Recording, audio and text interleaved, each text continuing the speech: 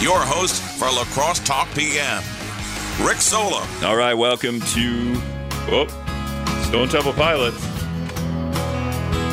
Let's get rid of that. All right, welcome to La Crosse Talk PM. 608-785-7914 is the talk and text line. La Crosse County District Attorney Tim Gruenke in with me for this hour. So if you have, what kind of questions how would you pose, like if you want to ask Tim Gruenke questions, let's go down this avenue. I guess anything relating to the criminal justice system, especially locally. I mean, we only have 17 bullet points here of things that I want to talk about, but we mentioned before we were talking before the show. You had worked in Ron Kind's office. Were you an underling of Ron Kind back in the day? No, we were both underlings of Scott Horn back in the day. Oh, okay. I started in October of '95 as an assistant DA. Ron was already there, and about 6 months later, he left to run for Congress. Okay. So that seems like, 6 months, he could stand you for 6 months, and then he had to get out of there? I probably drove him out to Washington, yeah. All right. So I feel like you've gained some votes here on the... Anyway, so a bunch of things I want to talk about, and I'll go through the list real quick. The hate crime... addition, what do we call the hate crime extender? I don't know what you want to call that. Enhancer. Enhancer, there it is. I knew it was a E word. That we added, I think last week, to the incident at Copeland Park involving someone just allegedly attacking a transgender girl, a teenager. So that's one thing. I've got some theories on that, so we'll get into that in a minute.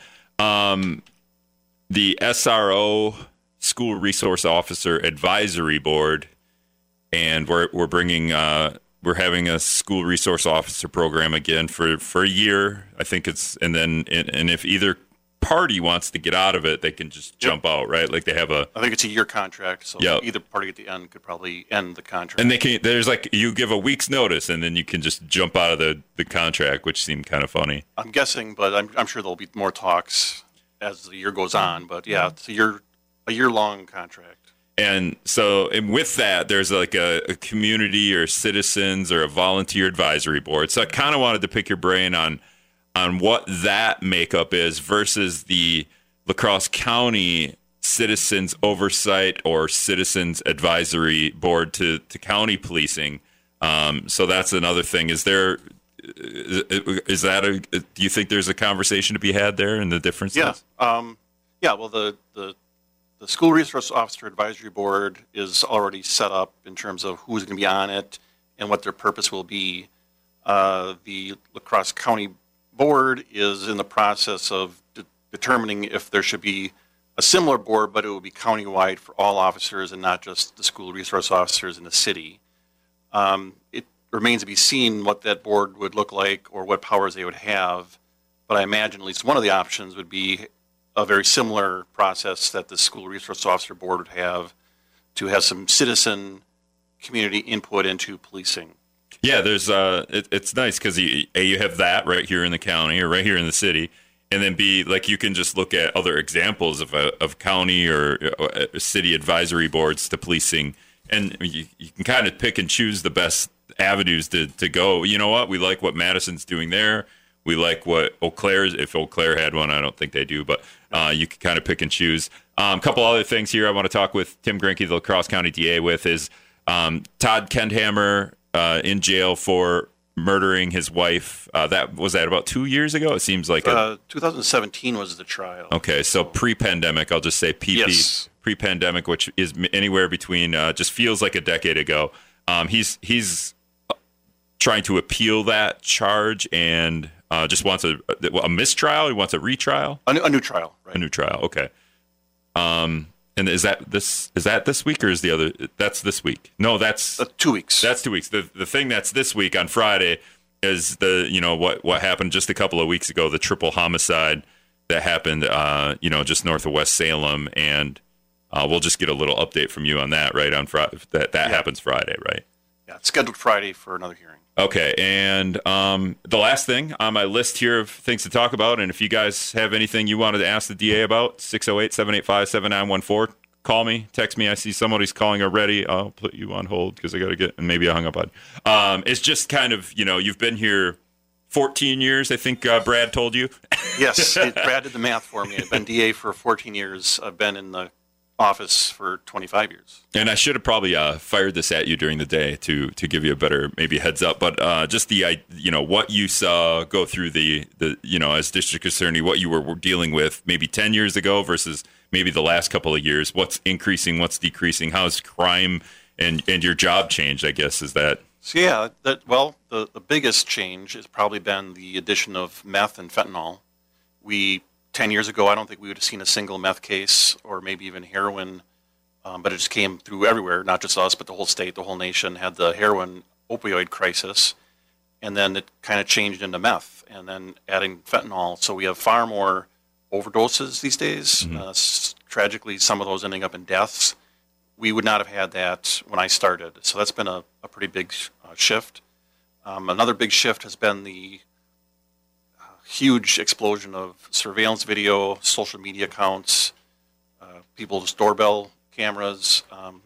Policing used to be a lot more about trying to track people down and talk to them, and now it's a lot more about surveillance, social media accounts, cell phones, which people have everything on there, and then various surveillance videos from the community. A lot more crimes are getting solved that way, or prevented, depending on how you look at it. The downtown cameras have added a lot to the policing. Those are probably the two biggest changes: is the advancement in technology and the increase in meth and fentanyl. That, and when you started, you had a Raleigh Fingers mustache, right? And you've trimmed it down. I never had a Raleigh Fingers. No, okay. All right, that's Tim Gruenke, the La Crosse County District Attorney. Brad's got to do the news. We'll be back in just a minute. All right, welcome back to La Crosse Talk PM, 608-785-7914. If you want to get in here, you got a question for La Crosse County District Attorney Tim Gruenke. A couple of people texting in. Somebody tried calling, but it was just a baby in the background, Tim, so I don't know if a baby had a question for you or not. Didn't understand it.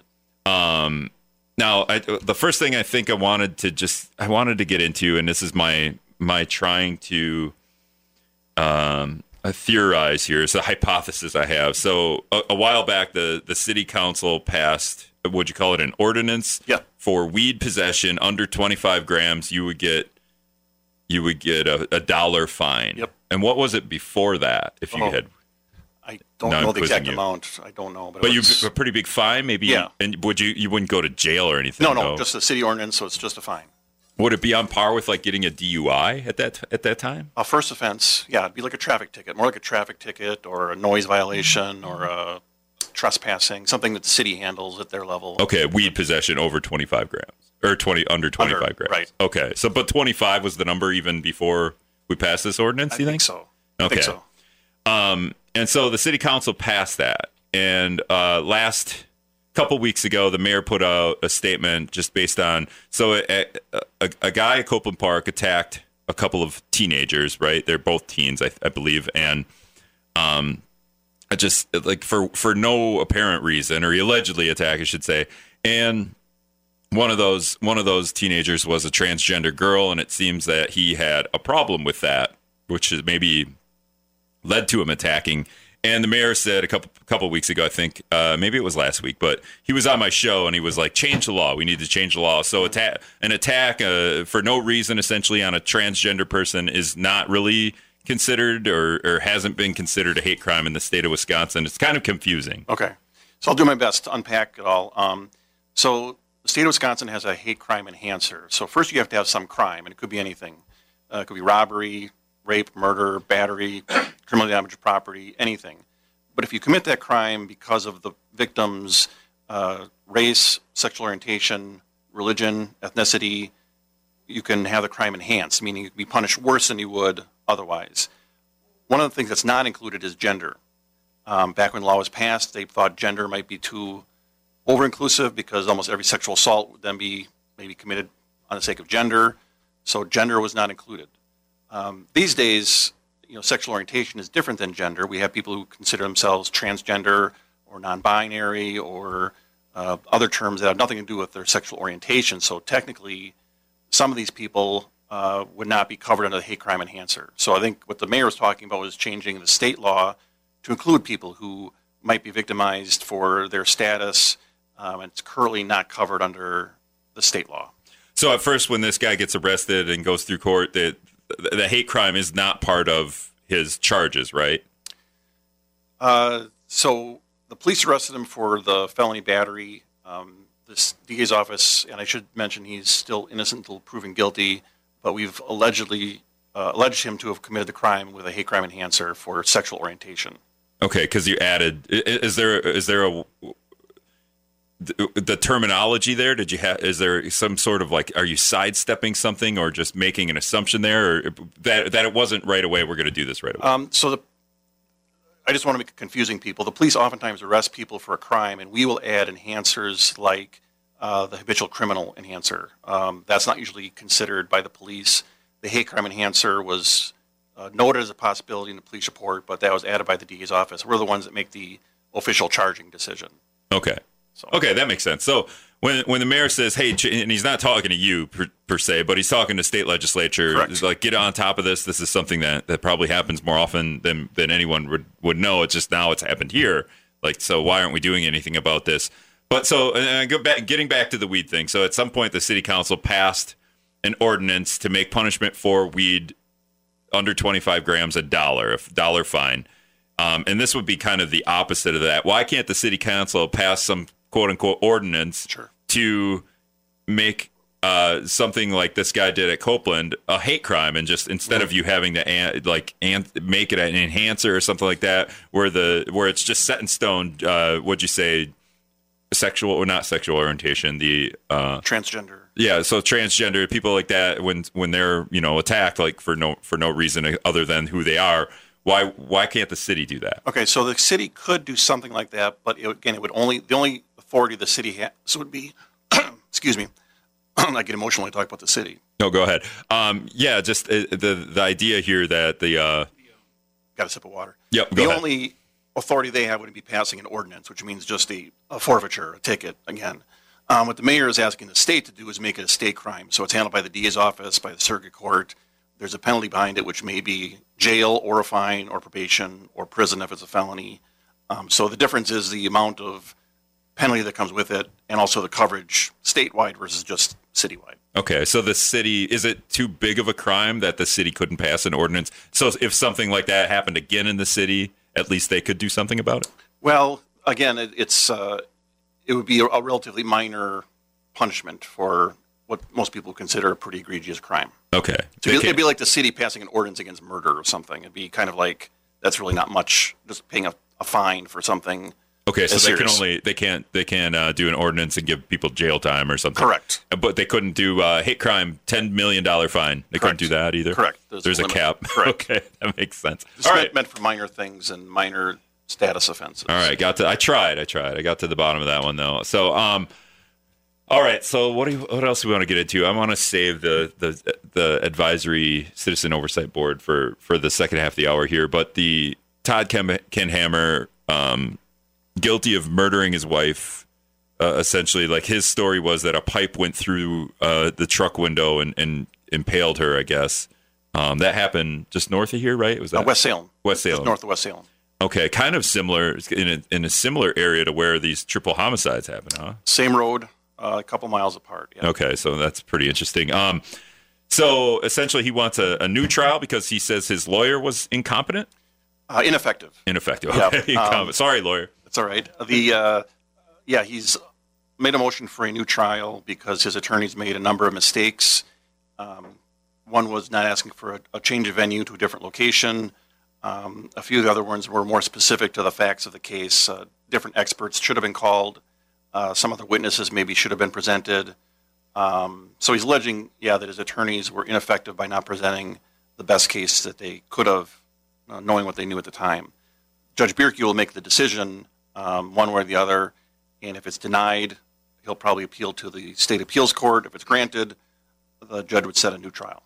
I mean, this makes total sense for Todd Kenhammer because he's in jail for quite some time, and any way he can try to any avenue he can do to alleviate that would make sense. That would this be something that it would no longer fall under to you to be part of? No, this is pretty normal. Almost every trial, there's an appeal because a lot happens within a trial that can be questioned after the fact, and so most people do file an appeal. So this is pretty normal in that sense. And if it were a new trial, it would once again be the La Crosse DA's office trying the case, and the same judge, and everything else would be the same. But it's pretty typical to file an appeal after a trial, especially because there's a lot that goes on. When people plead guilty, there's probably less appeals because there's more of an agreement of what happened was fair and they agreed they did it. But anytime there's a trial, there's usually at least one appeal. Okay. And speaking of questions after the trial, Phil texted in, and you let me know, was the manufacturer of the pipe that went through the windshield ever established? I don't know. Well, the jury found that they didn't believe that a pipe went through windshield, but the pipe that was found, no, I don't think we know the manufacturer of the pipe. Okay. All right. So that's that update. The other update, there was a triple homicide just again on County M, right? County M. That's Yeah. just north of West Salem there. This homicide apparently happened. Did it happen at the entrance of that quarry, or did we figure out that maybe it was inside that quarry more? I can say, according to the complaint that we filed, this has been public record, that the bodies were found outside the gate. The gate was still closed, and bodies were found outside the gate by employees showing up for work that morning. Okay, and you don't have to comment, but I always wonder.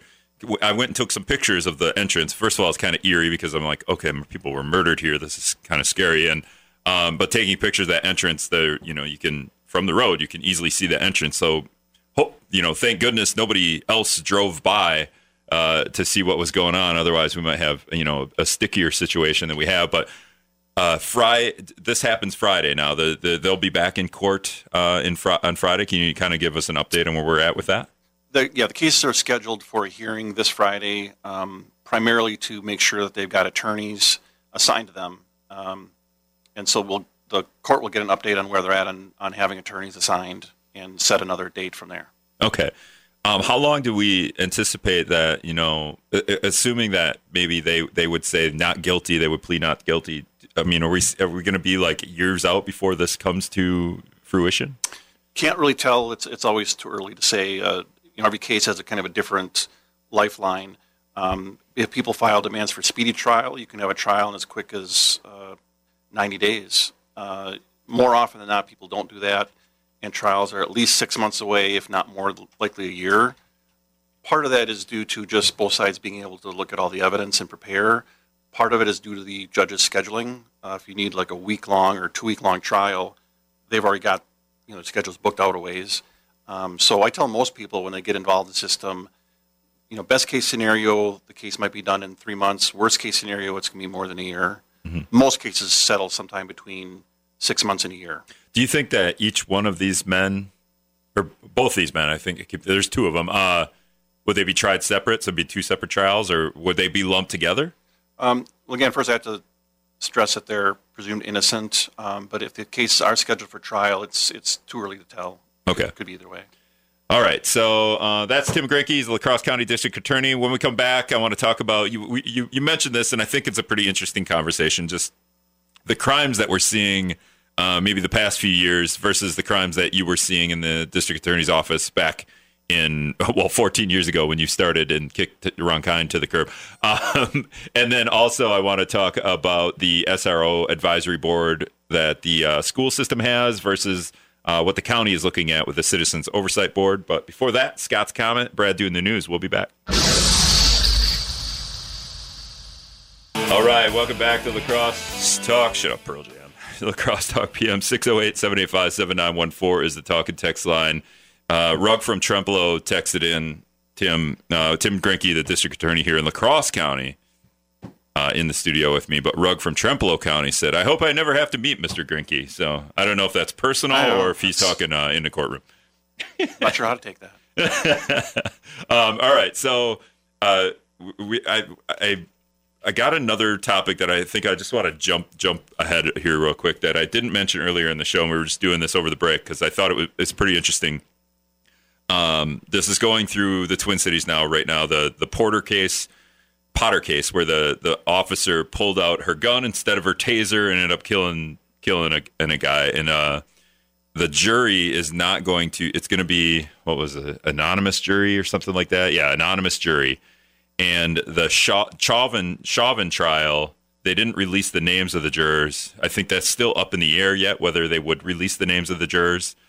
And just, do you have an opinion? Can you Sure. you have an opinion on that in these trials that are so public? Like, that just seems. Yeah. There's a difference between having a jury that's anonymous, meaning the defendant doesn't know who they are, who you might think of like in an organized crime case where you think the jurors might be in danger just by being jurors, where a scary defendant might try to tamper with a jury or something. Do you have a movie example? No. No, I don't. But or there's also just the defense knows who they are, the defense attorney knows who they are. It's just that the general public doesn't know who they are, and I see a difference. I think the defendant has to know who the jurors are so they can figure out who they want in the jury, learn a little bit about their background, be able to ask them questions. That seems to be pretty basic.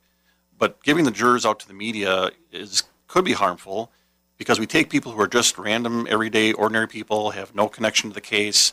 They come in and we say, hey, look at these dead bodies and look at these autopsy pictures and listen to victims being talked about being sexually assaulted. And it's pretty traumatic for a lot of the jurors. And then to add to that, oh, by the way, everyone in the world is going to know you're the one that either convicted or acquitted somebody, and to set them up for the harassment that comes with it, especially these days. I just don't know if that's fair, and I don't know that it makes this a very good system because it probably drives people away from wanting to be jurors, and the system doesn't work if we don't have jurors that both sides can feel are fair. So, I would prefer that jurors' names not be made public just so they don't get the harassment. But I do, of course, think the defendant and the defense attorney, the prosecution, they need to know who the jurors are, to know if there's any conflicts, to know, what biases these people might have. But I do think we put some jurors through the ringer, so to speak. One juror after trial described to me as being in graduate school every day, getting all this technical knowledge, experts testifying, all this, investigative work they've never heard of before. They're supposed to cram it and then somehow make a decision while at the same time not being able to process the fact they just saw a dead body or a picture of a dead body. Right. Or heard some very extraordinary circumstances and the pain and the emotion that people are going through, and they're not really built for that. That's not their career. It's not what they signed up for. So we really put jurors through a lot, if you think about it. But our system really depends on objective, fair jurors. Did you pay attention at all, like the jury selection of that George Floyd Chauvin trial? I watched some of it. They did it a little different. They were going pretty slow. So I didn't watch a whole lot of it, but I did see some of it, some of the questioning. Just the idea there, first of all, I think the George Floyd thing, in some ways or another, changed the world, or at least changed or started to talk about changing things in the United States. And the idea that whether Chauvin is guilty or innocent, the jurors, if their names are released, regardless of what happened, their lives are going to be ruined by one side or the other, I think. Could potentially be. They could also suffer trauma, harassment, people trying to get even, and their lives then become defined by that when it's not something that they applied for. It's not like a job you're trying to go for. You're just picked and ordered that you have to come to court and do your duty. And to encourage people to do that and be able to do it and then be able to kind of recoup after it, I think we should give them their space and their privacy. If they want to talk, that's different. But if they want to not talk to the media, not have their neighbors know that they were on it, they should have that right, I think. Yeah, and we've had, I think, at least one, I know, juror had talked after the trial. There's one, maybe they want to make themselves famous in that way, but that's their right. Do you think, when you say you don't think the jurors should be made public, in all cases or just certain? Well, I think it'd be fine with me if it were a blanket rule, and then people could ask for exceptions, because that way it would just be, you never know what might come out of a jury trial. But I just think when you're asking people to not even volunteer, they're being told to come in. They don't really have a choice. And then they're being told you have to go through this excruciating process and then have someone's life in their hands and make this decision, which they're not really trained for, prepared for. I think the least we can do is offer them services afterwards, which I know that we do to the best we can, and also give them the time that they need to process it. And if they don't want to talk about it, they don't have to. Could somebody, let's say, the George Floyd jurors' names are released, they didn't want their names released. The juror, all of a sudden, their life is ruined in some way or another. Could a juror, because the name was released, turn around and sue the state somehow because they ruined their lives by releasing the names? That would be a weird thing to do. It would be, and I don't know the answer. I don't think so, but not my area of law. We did have some jurors question if they were forced to come in during COVID and they got COVID, would the county be liable? And that was a question that I never found out the answer to it. But we do make jurors go through some stuff and go through some mental pain. So it is an interesting area. The law might not agree with me on that. I know the preference is to have everything in the open, but I think there are times when it's going to do more harm than good.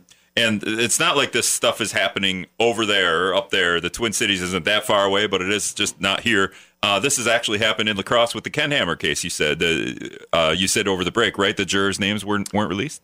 To the public. The defense attorneys knew their names. The participants in the courtroom knew their names, but the judge wanted to protect their identity from, again, media outlets or people like that. But they're certainly known to the people in the courtroom, and it's not anonymous, but it's just not made public for the general public to just find out who's on a jury. Yeah, because if I go watch the trial, I could see who the jurors are. Correct. Would there be, if I knew a juror, let's say I'm reporting on the trial and I knew a juror, would I be in the wrong by reporting because I knew their name? Would that be something that are there rules there? There are court rules that would prohibit press from doing that, but I mean, you might get into whether the press has to listen to that or not. First Amendment rights being what they are, but the court does try to prohibit that. Okay. They don't want cameras in the courtroom to film the jurors. They prohibit cameras from filming victims usually. And then in the federal system, there is no cameras in the courtrooms. The Supreme Court doesn't even allow cameras in their courtrooms yet. So there are some limits to the First Amendment in the courtrooms. And that's why we see those drawings sometimes from trials. I don't know. How is your art? Do you ever do it? Stick figures. All right. So, has there, if it's not interesting, then you can just. Has there been other cases in the past that the jurors weren't released? The names weren't released? Not that I can think of. It just usually hasn't been that controversial here in La Crosse. I know many jurors' names have been released in the past, but again, we don't know the media outlets or the national trials that other people have had. But I can imagine how that can be pretty intimidating for people to want to even be in a jury if their whole life will be turned upside down. I would say that it's probably going to happen more often where the jurors' names are withheld just based on how much more access I have to social media, the internet, different news outlets. Some news outlets are really going to want to publish the jurors' names, if the trial went one way and if the trial went another way. Yeah. So, and just the idea that it's just more easy to get access to that. Yeah, I would want jurors to be protected and want to serve on a jury and want to do a good job and want to be good citizens and not be terrified that something's going to happen to them during or after the trial. Do you think that we go back to the hate crime thing and the mayor here in La Crosse saying, hey, state legislature, get on this, make this a hate crime when you're attacking transgender people? Is this something that, hey, maybe the state legislature should look at this with jurors just based on how social media works nowadays and cameras everywhere? And the ability to access pictures pretty easily before something happens, we could be preemptive here. Well, it's not an easy issue. I mean, I have my feelings, but I can see how people could say, it's a public trial, and defendants have a right to a public trial, and people should know who our jurors are, and media should be able to report on it. So it's not an easy call, but I do tend to lean more towards there's just no need to turn jurors' lives upside down. But I could see the legislature struggling with which way to go on it. It'd be interesting to have a debate, but we never have debates in the state legislature. You want to throw those on? I'm going to take a call here. Caller, you're on La Crosse Talk PM with Tim Gruenke. Who's this? Hello. Hi, my name is Betty, and I am just calling in. We are having a rally for choice parents and healthcare workers this Saturday, August 14th, from 11 a.m. to 1 p.m., corner of Losey Boulevard and Mormon Cooley Road. Again, this Saturday from 11 to 1. Healthcare workers, and we are rallying for our freedom of choice. All right. Thanks, Betty. Thanks for that. All right. So doing her own show there, I guess. Interesting. All right. I want to get to, what did I want to get to, Tim? I don't remember. We did the triple homicide thing. I interrupted everything with the jury. You did. The SRO deal. So the school has a contract with La Crosse Police Department to continue the school resource officer program. There's going to be 3 resource officers, I think a DARE officer, And then with that, there's going to be a citizens advisory board.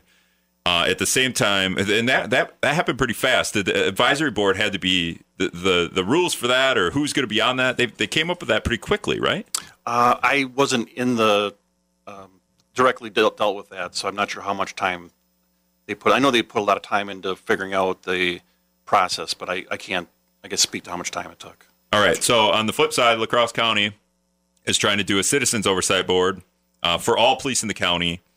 We're kind of snails pacing that, but that's how these things go. Whether, I think Madison, I want to say it took years to figure it out. Yeah, at least a year, if not more. So it's not like, hey, hurry up, we need to do this. Like actually taking our time and doing due diligence to figure this out. What is the biggest, issue as of right now with creating a citizens oversight board with police? There's a couple of ones that are difficult. One is the scope of their authority. What is the legality for a county board over police officers from a municipality like, say, Onalaska or Holman? So that's one big issue to work out, is what's the scope of their authority and where they get their authority from. And I think the second biggest thing is, what would their role be? Would it be simply advisory to help review policies or look at training issues, or would it be more direct supervision of people coming to them for issues like complaints about the police or complaints about policing? So I think those are the two main areas that would probably need to be worked out at the county board. And right now, the county board has sent it back to the Criminal Justice Management Council for a little bit more discussion about kind of what people want to see. And then hopefully it goes back to the county board for them to have that discussion of what kind of authority do they have, how far can they go or not go, and then what's the scope of their authority and their role. The Police and Fire Commission oversees, to an extent, the city of La Crosse's police department. Would the Citizens Oversight Board from a county level, is it overkill to have that and a Police and Fire Commission, or is the Police and Fire Commission a little bit different? Well, I guess that's one of the arguments to be had. I think the idea would be to enhance what the Police and Fire Commission already does and to do a little bit more than what they do, because they wouldn't be doing the same thing. That would be redundant. But I think the idea is to have a little bit more access for the public, a little bit more opportunity for directly involvement with the police.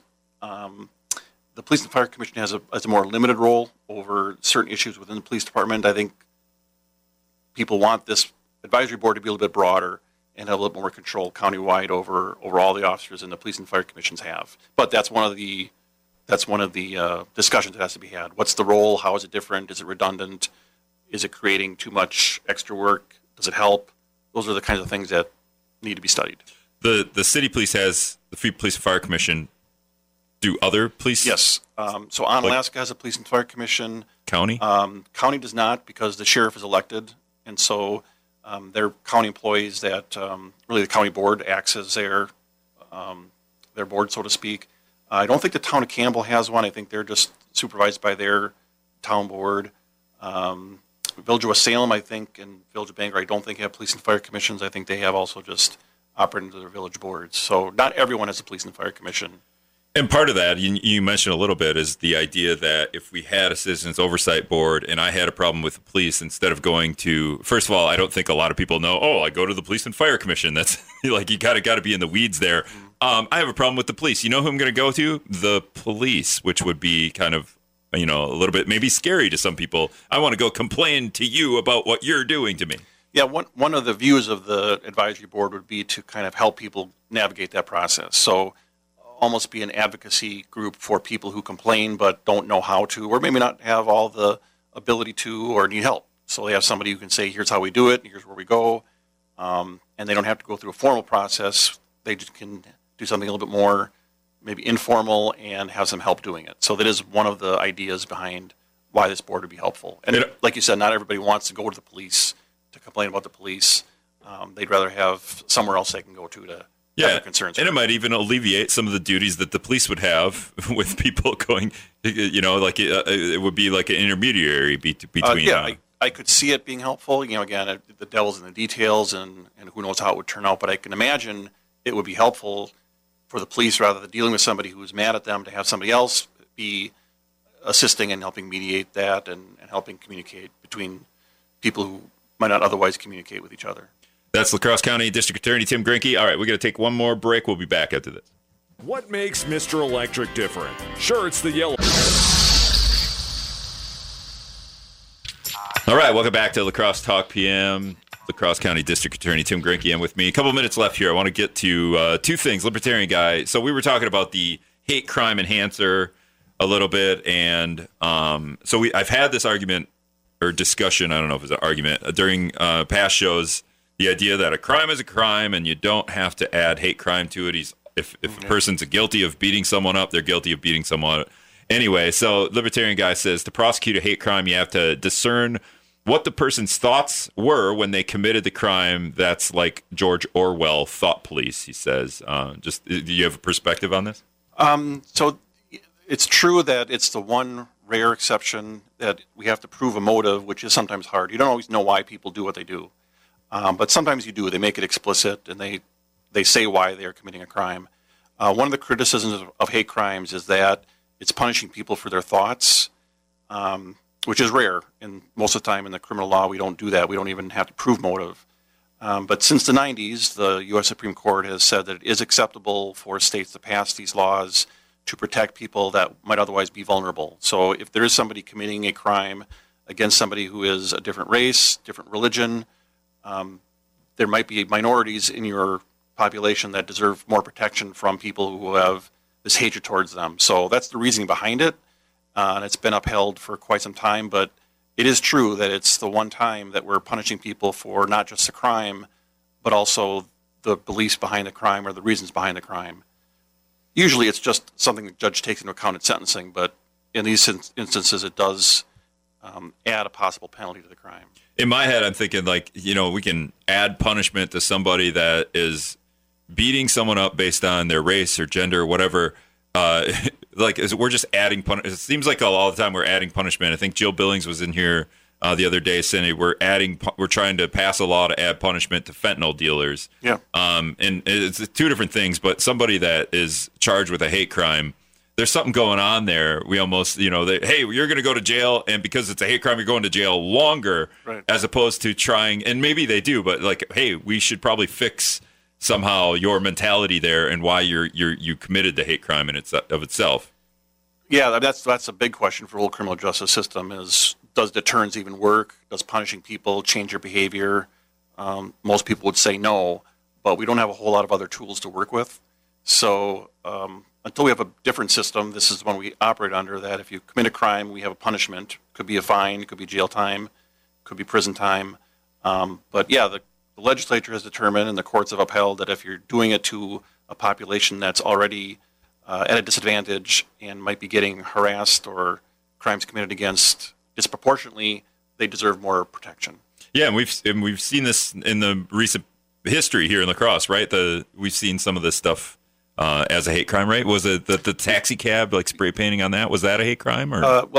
Yes. So the person was never caught, but it could be a hate crime. But we have had a few. We don't have a lot, to be honest. Again, you don't always know someone's motive, but it does happen. And I think, I agree that there are some people in our society that are more vulnerable than others.